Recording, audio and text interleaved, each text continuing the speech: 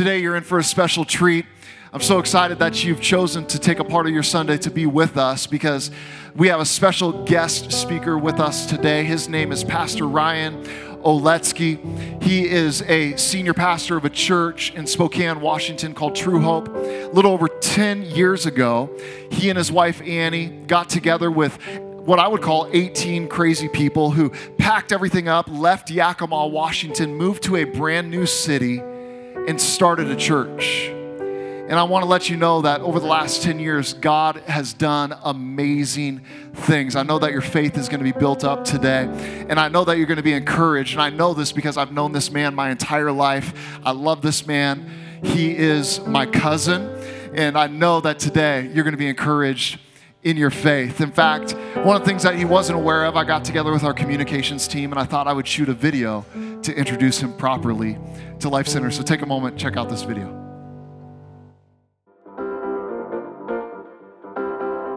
Hey, Life Center, I'm so glad that you're here today because you are in for a special treat. Today we have a guest speaker and he happens to be Pastor Ryan Oletsky. Ryan, he leads a church in Spokane, Washington called True Hope. They planted that church a number of years ago. He'll probably tell you a little bit about that story today. But one of the reasons why I'm so glad to have Ryan here is I've known Ryan my entire life. And I love this man. In fact, I have to love this man. And here's why. He's also my cousin. And there's so many stories I could tell you, one of which is a little bit embarrassing on my part. When we were little, I had Ryan up on my shoulders and I dropped him and he fell on his head and hit a rock. The good news is he's okay. And I'm thankful that he found it in his heart to forgive me. But what I love about Ryan is that throughout the years, his devotion to Jesus, his love for the church has shined through. In fact, I remember in high school, just his love for God, his love for Scripture, it was evident in his life and it inspired me being a few years older. And so today I'm so excited to have him at Life Center bringing the message. Life Center, would you put your hands together and welcome Pastor Ryan Oletsky?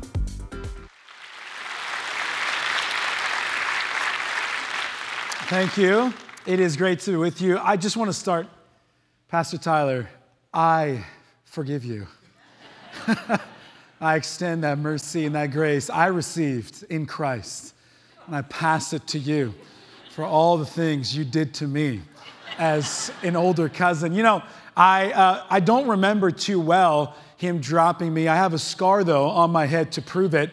But I do remember later in life, I was a freshman in high school, Tyler was a freshman in college, and he always had this just kind of like older cousin, kind of would saunter over to me with this kind of like strength. Now again, look at me, look at him. There was a time as a freshman in high school, I grew in stature enough where Tyler came at me again, kind of with that goofy, playful, aggressive, tone and posture. And I just decided in my head, I had had enough. I had had enough. It's like an older brother moment picking on me. I'm like, that's it. And I remember us being on. He's blocked this from his memory. I've asked him. He wiped it out because it was a moment of shame and embarrassment. But we wrestled it out on the stage at Eastridge Church. And he thought he could pin me, but I pinned him. And I'm just here to tell you, he's never messed with me since.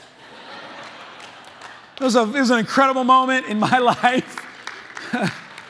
I am super honored to be here, super grateful, Tyler, for the invitation. My wife, Annie's right here in the front. Give a wave, honey. We do have 4 kids you saw on the screen there. Our oldest, Braden, and then my daughter, Emma, and then 2 younger sons, Jackson and Liam. And yes, we moved to Spokane, Washington. It's almost 11 years ago now in planting True Hope Church. And I'll tell you this, it's the second clearest thing God's ever spoke to me to do. It wasn't just a good idea. It was a God idea, and I think that's a very important distinction. And I'll tell you the thing that burned in my heart and still burns in my heart to this day. I love seeing the Word of God, the gospel message, create a gospel people. It's so incredible, and so I'm so thankful to stand here 100+ years of history in this place where the gospel message, that we didn't create, we didn't come up with. We didn't just look deep within and figure out if we could find some really cool 1, 2, 3 step for a significant life. We received it. We are those who have received this good news message. And it's wild that God in His faithfulness, the power of His Spirit, when Christ is proclaimed dead and then raised to life, it creates a people who identify with Him, who serve each other, who are on mission to help heal this world. So it is such an honor to be here. I'm so grateful to share the Scripture with you. I pray our heart posture would be that we would come under the authority of Scripture today, you and me, so that God's gospel word, His good word, would create in us life, purpose, and hope. Well, you're in a series called The Good Life. You've been talking about the good life with God and with others. And my assignment today is to talk about the good life as it pertains to rest. I want to talk to you about rest. The good life in general, as I've already mentioned, doesn't come from you or me. It's not our ingenuity, our ability, or our tenacity. It is rather a gift from God to us that we experience when we live life His way. John 10:10, Jesus said this, I have come that they might have life and have it to the full. This is the Good Shepherd, Jesus the Good Shepherd, saying, my sheep know me, hear my voice, they won't follow another. And He's come to bring us, to give us life. We don't find life, we receive life in Christ.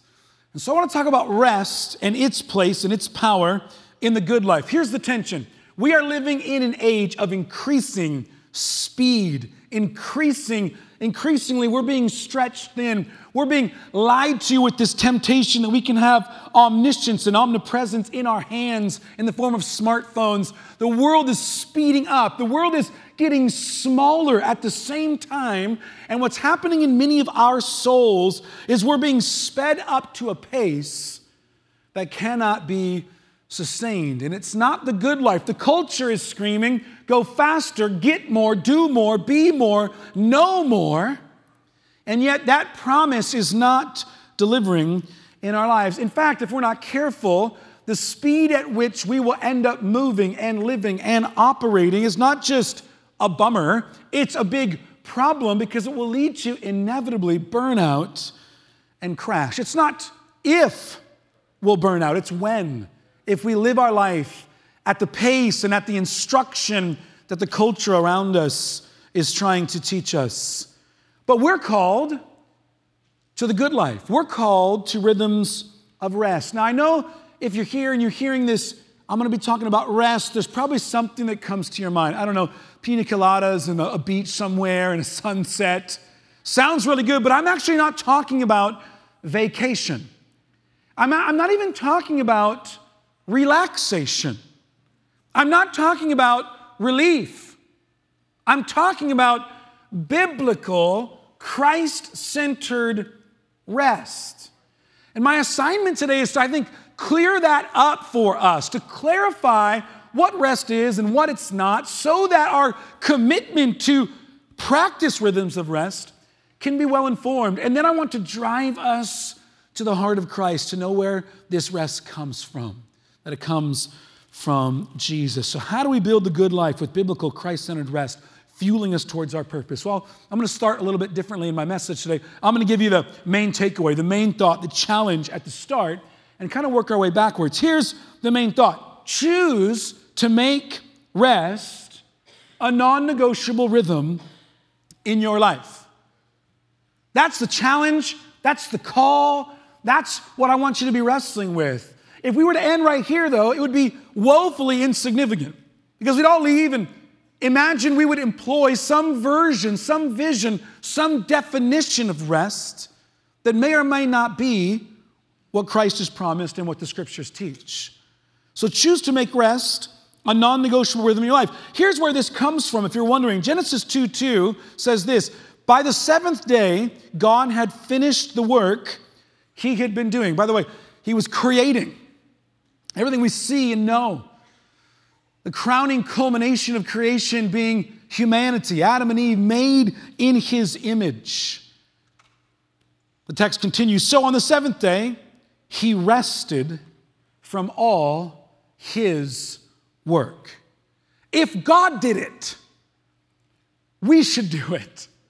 God rested. God modeled this. And so how in the world do we think we're going to get anywhere near the good life if we also don't practice rest?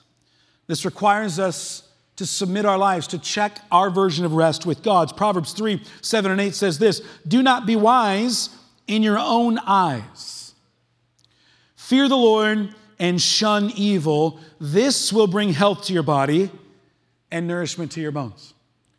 You and I think we know what will bring health to us. The culture around us is groping in the dark about what it thinks will bring life and meaning and significance and purpose to existence. But here, we're instructed, do not be wise in your own eyes. Instead, fear the Lord. Put him in his proper place. This is the beginning of us embracing a life of rest. God's ways are not ours, and we cannot merely nod our head and agree and make this scripture matter. We must submit to it, practice it with obedience and repentance. So rest is integral to the good life. What is it? Not what does the culture say, not what do you think. What really is it? Two things it's not, and two things it is to help frame this biblical kind of rest I'm talking about. Number one, rest is not vacating our reality, but rather reordering it around Christ. I want you to know, I'm not here today peddling relief and relaxation tips and slapping a Christian sticker on it. That's not what we're doing. That's not what I'm talking about. If that's all this is, then anyone can do it. There's a deeper supernatural rest that God is inviting us into. And it's not just relief, it's not relaxation tips, it's not escapism, it's not medication and medicating ourselves into distraction, which is the pattern of the day.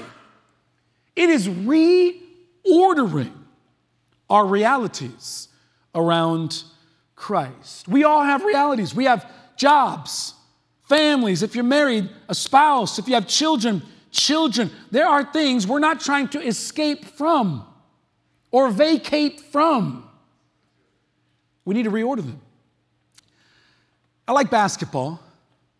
When I was newly married, had our first child, Braden, I was playing basketball with some friends at the church I was serving as a youth pastor at.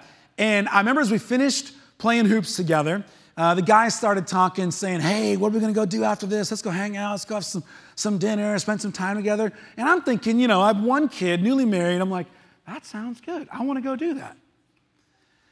And I'm about to commit to go join these guys and hang out. And I remember in the back of my head, oh, man, my wife had asked me to be with my son, Braden, this afternoon. I'm not going to be able to make it. So I look at my buds, and here's what I say. Sorry, guys, I can't go.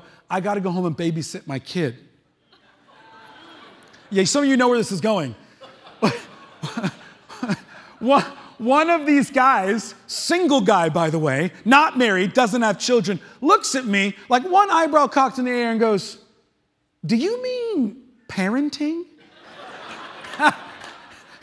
And I was like, yeah, that's what I mean right there. I was in that challenging season of I was actually a father, but I hadn't learned to reorder the reality of my life around the thing that God had done and what God was doing. For a lot of us, this is the challenge with rest. We're trying to vacate our life. We're thinking, well, I can't do that. I can't run away. I can't take a vacation every week. I can't get away from this spouse that you gave me, Lord.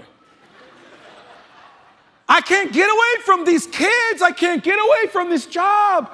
And what I want you to know is rest is not about you getting away.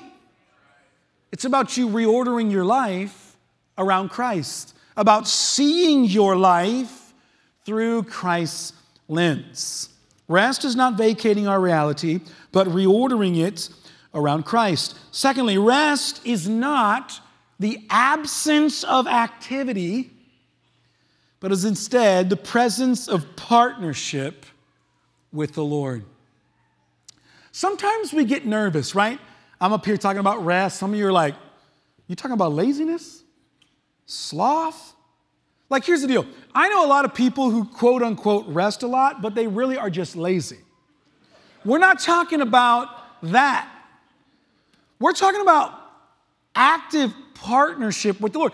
Many of us struggle with the concept of Sabbath and rest and slowing in our lives, and we're contending for that as the good life because we grate against what seems like slothfulness. I want you to know, rest is not absence of activity. It's not doing nothing. Some of us, if we're wired like more type A, we're more goer type people, the idea of taking a day, a week, and practicing Sabbath sounds terrible.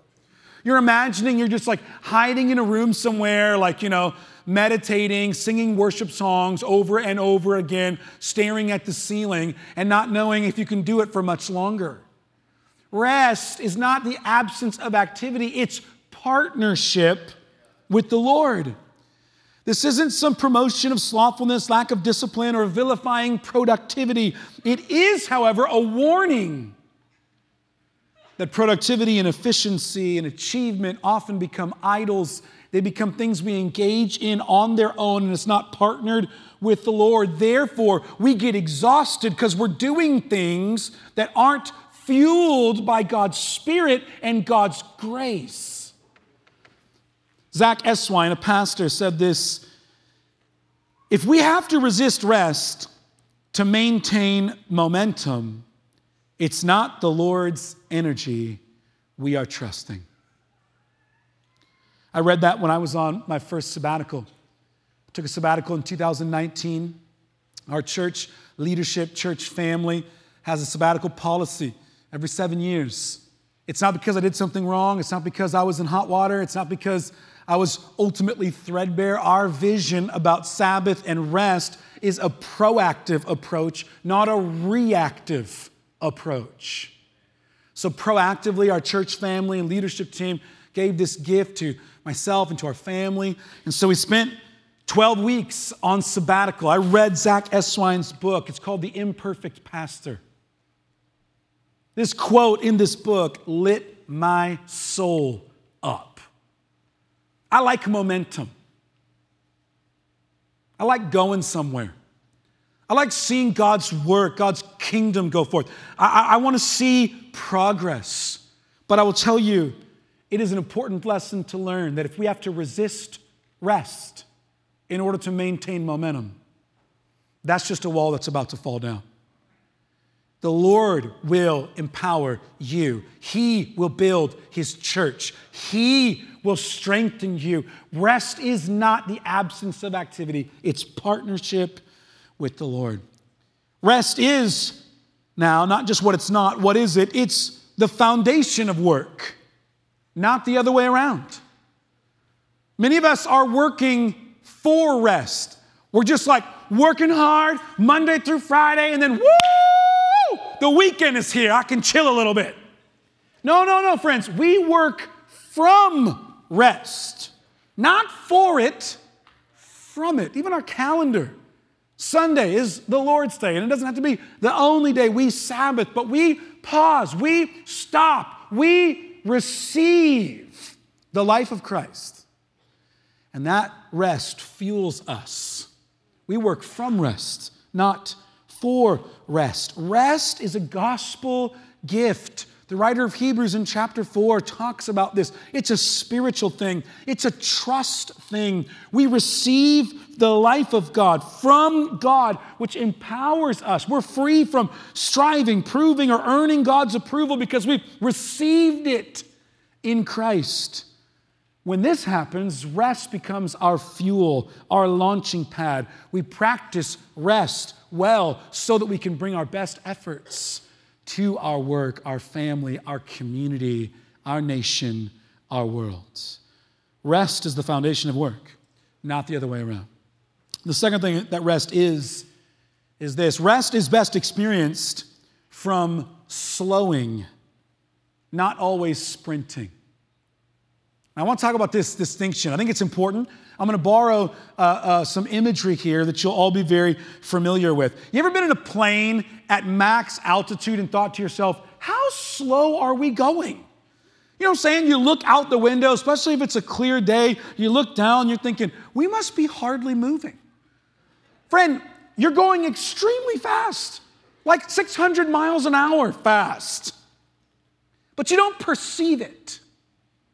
The other thing is, a high altitude plane cannot go from 600 miles an hour and then eventually get to a stop without doing two things. It must descend and it must slow. When the plane descends, it comes down and it slows. Only then is it able to safely land and stop. Some of us, our lives are going so fast and we're so unfamiliar with slowing. We hear a message on rest, Sabbath, stopping, and we think there's no way I could do this. Start by descending, humbling yourself, and admitting you're not as important as you think you are. That life doesn't need you in all of its facets as much as you think it does. Descend a little bit. And then slow a little bit. The image of slowing is so biblical and so important. Genesis chapter 5, there's a character named Enoch. There's only a couple verses in the entirety of Scripture written about this man. Here's what it says. Enoch walked with God, and then he was no more. And we think, what a lame life. Like, I'm not sure how productive he was. Nobody's putting a plaque anywhere in that guy's name. Check yourself. He's in the Bible. For one thing, walking with God, and then no more. He didn't run with God. He didn't sprint with God. He walked with God like Adam walked before the fall in the cool of the garden. He walked with God. We don't run with God. We don't sprint with the Spirit. Paul says in Galatians 5, we walk in step with the Spirit. I know it's uncomfortable to hear. It's challenging for me, but it's important for us to hear. God, in His infinite wisdom, has set the relational speed, the relational pace of intimacy with Him at the pace of a walk. And I think there's a reason for it. I know this, if I leave this beautiful building and property today, hop in the car with my wife, and we zip around Tacoma 30, 40 miles an hour around the streets, I will see a lot of things. It'll even give me the impression I've been a lot of places. But if I were to leave this property with my wife hand in hand and walk through this neighborhood, I'll see less things. But I will be able to respond actively to that which I see. A lot of us are flying at high altitude speeds, not able to slow and descend. And the benefit of slowing and descending is tuning your life with the Lord in particular to the pace of a walk, where you can hear His voice, receive His grace, you can smell the flowers, you can notice your neighbor put a hoop in front of their yard. And then you can talk with them. You can be the hands and feet of Jesus. You can be present with your spouse, your children, and those that God has put in your life as gifts of grace. We have got to understand that rest is best experienced from slowing, not always sprinting. Now, let me just pivot here a little bit. If I was to end the message right here, it'd be pretty good. That was a joke. It didn't land. I'm sorry. I was hoping I'd get like, yeah, it would be. We're getting to know each other. It's okay. But it'd be woefully inadequate. I think it'd be terrible, to be quite frank.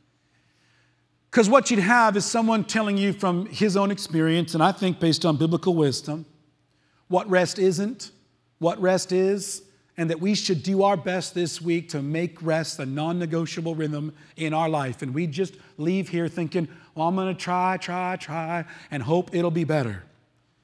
And I just want you to know, that's good, but not great, because we need to experience an infusing of power from the living God. This is not something God is saying, hey, I like rest. Hope you can figure it out. On you go. This is something so intimately connected to the heart of Christ for you and for me. Jesus wants to give this to you. And he wants us to receive it. Matthew chapter 11, verse 28 through 30, Jesus said this, come to me, all you who are weary and burdened, and I will give you rest. He didn't say, I'll give you tips to go find rest. Come to me, burdened and weary, I will give you rest. Verse 29, take my yoke upon you and learn from me, for I am gentle and humble in heart, and you will find rest for your souls. For my yoke is easy, and my burden is light. These words feel like still waters. They feel like green pastures. They feel like a good shepherd coming alongside us saying, I'm not just giving you tips for relaxation and relief. I'm orienting you to me. I am the fountain of life and rest that you crave. And so he invites them. And he invites us by the power of the Spirit and the power of Scripture to come to him today. 2 invitations I want you to see in this invitation from Jesus. Number 1, come to me. Jesus makes it simple. The gospel is simple. He just says, come to me. As you are, where you are, with what you're doing, with how fast you think you're going. Stop trying to clean up, scrub up, figure it out so whatever you bring, God's impressed with. Just come. You're weary and you're burdened, come to me. This rest that I'm talking about will not be embraced or enjoyed simply because we talk about it at church or you make a plan this week. That's a good start, but it's sustained from Christ. So we must come to him once, yes, but come to him again. Some of us are thinking, I've come to Christ. I want you to hear this. No. Come continually to Christ. He is a fountain of life and grace and peace and rest. Come to me, Jesus says. I want to ask you a question because this gets into our hearts a little bit. How are you avoiding God today? Where are you and I avoiding God today? Where are we saying but not saying, I got that figured out. I'll handle that on my own. I don't need your help there. I already have a plan for that. Where and how might we be avoiding God? And you're here today, and what the Holy Spirit is saying to you in this message is you need to come again. Bring that before the Lord. He is the fountain and source for rest and peace in this area of your life. So Jesus starts by saying, come to me. The second thing he says is a little bit more challenging. He says, take my yoke upon you. What does that mean? It's an illustration that was more common in this day where there would be a harness, an apparatus that would be put on the shoulder of oxen, and they would be forced, restrained into a particular activity. It was restraining and limiting. Jesus says, come to me. That's step 1. But then he says, accept my limits for you. Accept my restraints for you. Let me govern you. Let me lead you. Learn from me. We should believe in Jesus. We do. He lived, he died, he rose. And in faith, we believe that is our life. But from that belief, we should move into taking his yoke on us and learning him. Friends, we're called to learn Jesus, not merely believe in Jesus. To learn Him. Learn Him is embracing His yoke. It's understanding that the limitless life that the culture is screaming is a lie. It's understanding and discerning the trap, the myth of more, more, more. And that will lead to what we crave when the yoke of Jesus is saying, no, I am the only one that leads to what you crave. Let me also just make this plain because it's uncomfortable, I know. You're like, I don't like the idea of a yoke. That feels enslaving, that feels limiting, that feels controlling. Let me just help you real quick with this imagery. You're already yoked, friend. What you talking about? I'm not yoked. Yes, you're already being moved away. There's no neutral.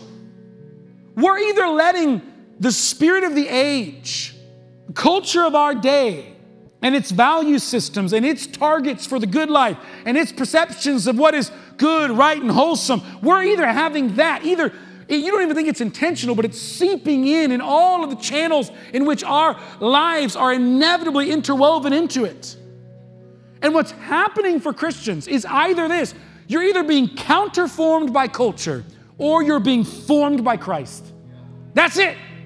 There's no neutral. There's no in between. You're either being counterformed by the culture or you're being yoked and formed by Christ. And there will be some limits to that. Some uncomfortability, some moments where you want to go this way, but Jesus is saying you need to go this way. Rest is one of those things. It's one of those things. We must take His yoke upon us and answer the question, what is training me and shaping me most right now? Is it the Word of God? Is it the community of God's people? Is it a vision for God's kingdom as it is in heaven on this earth? Is it that, or is it something else? I've come today to talk about rest, yes. To remind you and challenge you, to make it a non-negotiable rhythm in your life, yes. I've come today to carve at your definition of rest so that we might have a more faithful biblical picture of what this rest is that Christ offers. But most importantly, I have come to remind you that this rest that we crave, we cannot create.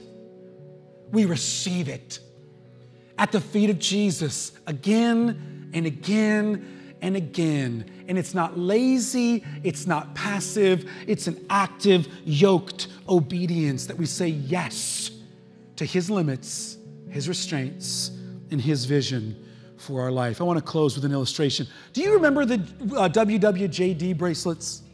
Maybe you're still rocking one of those. They were kind of like super vogue, and then they kind of went out of style, and then I think maybe they're back. I'm pushing 40, so I'm not sure what's hip anymore. So WWJD bracelet, the point was to look at it and go, oh yeah, what would Jesus do? What would Jesus do? I have bad news for us. They didn't work. They didn't work. You say, what? I'll tell you why. Because in the moment of high stakes temptation, out there at a high altitude speed, with life just coming at us, we do not suddenly, haphazardly find the capacity for Christ-likeness because we want to, or we hope to, or we put a bracelet on our wrist. Back to basketball. Spokane, where I'm from, just held Hoop Fest, the largest 3-on-3 tournament in the world. Thousands, tens of thousands of people fly into, drive to our community and flood the streets of downtown, 9 blocks, maybe more. It's wild. If you've ever been there, you know what I'm talking about. I played in Hoop Fest in 2019, the year I was on sabbatical. Because normally I'm kind of busy on Sundays, so I couldn't make it work. Particular Hoop Fest I was in was a lot of fun. We won a handful of games. I felt like I was playing some pretty good basketball. And then it got heated, and they basically, the teams, as they're winning, were elbow the big guy. He's playing down low, just beat him up. So I got beat up. It was the last time I played Hoop Fest because I realized there's a temptation here to act in a way that's going to put the pastor of True Hope Church on the front page of the paper. And that ain't going to be good for me or anybody. And so I just had to be calm. But anyway, my basketball game, quite frankly, it's seen better days. It's seen better days. I wear Paul George 2s. Those are the shoes that I wear. Anybody, maybe you got some Jordans, you got some LeBrons, whatever it is that you wear. Here's what I know about basketball shoes. They're important because the movements are strenuous and difficult, but they've never yet made me play like their namesake. It hasn't happened. I put on the LeBrons, I play like almost 40-year-old Ryan Oleksky. I put on the Paul Georges, I'll play like almost 40-year-old Ryan Oleksky. I put on the Jordans, come on somebody, and I play like Ryan Oleksky. Some of us have this approach to our spiritual lives. We think I can add one external element of the Christian life. I could lead the sermon today, look at my calendar and block out a couple Sabbath days and think I did it. I could come to church as much as I can and try to add Jesus to my life. That's not going to get you the good life, friend. You need to come to him and put his yoke on you. You need to be trained by him. Learn of his ways. This will lead us to rest that we can work from. This will lead us to a place where we can reorder our reality around him. This is the good life. Oswald Chambers says this: the Sermon on the Mount is not a set of principles to be obeyed apart from identification with Jesus Christ. The Sermon on the Mount is a statement of the life we will live when the Holy Spirit is getting his way with us. In other words, no one ever says, if you want to be a great athlete, go vault 18 feet, run the mile in under 4 minutes. Or if you want to be a great musician, play the Beethoven Violin Concerto, which are great feats of mastery. Instead, we advise the young artist or athlete to what? To enter a certain kind of overall life. One involving deep associations with qualified people, as well as rigorously scheduled time, diet, and activity for the mind and body. Likewise, friends, if we want real and abiding rest, that's not vacating our realities or the absence of activity, but is the foundation of our work. And it is slowing so that we can be the hands and feet of Jesus to those that God puts around us. Then we must come to Jesus, experience him as the fountain of life and rest, and accept his yoke daily. This will lead to what he promised. Not tips for relief and relaxation, but a deep and abiding rest in the very life of God that will fuel our purpose to his glory. Let me pray for us as we close. Father, right now in Jesus' name, I pray over this wonderful church, over these friends that are here, lending their ear, not to me, but to the words of Christ. Oh God, come in the power of your Spirit and welcome us. Break down the walls. Call us out of our hiding places. Call us out of our vestiges of self-reliance and pride. Lord Jesus, grant us the courage to slow, to descend, to humble ourselves and match our gait to yours, that we might be infused with the very life of God, that we can work from it, lead from it, live from it, point others to you in it. Help us, God, to be committed to rest because we've encountered the living Christ. I ask and pray all these things in Jesus' name. Amen.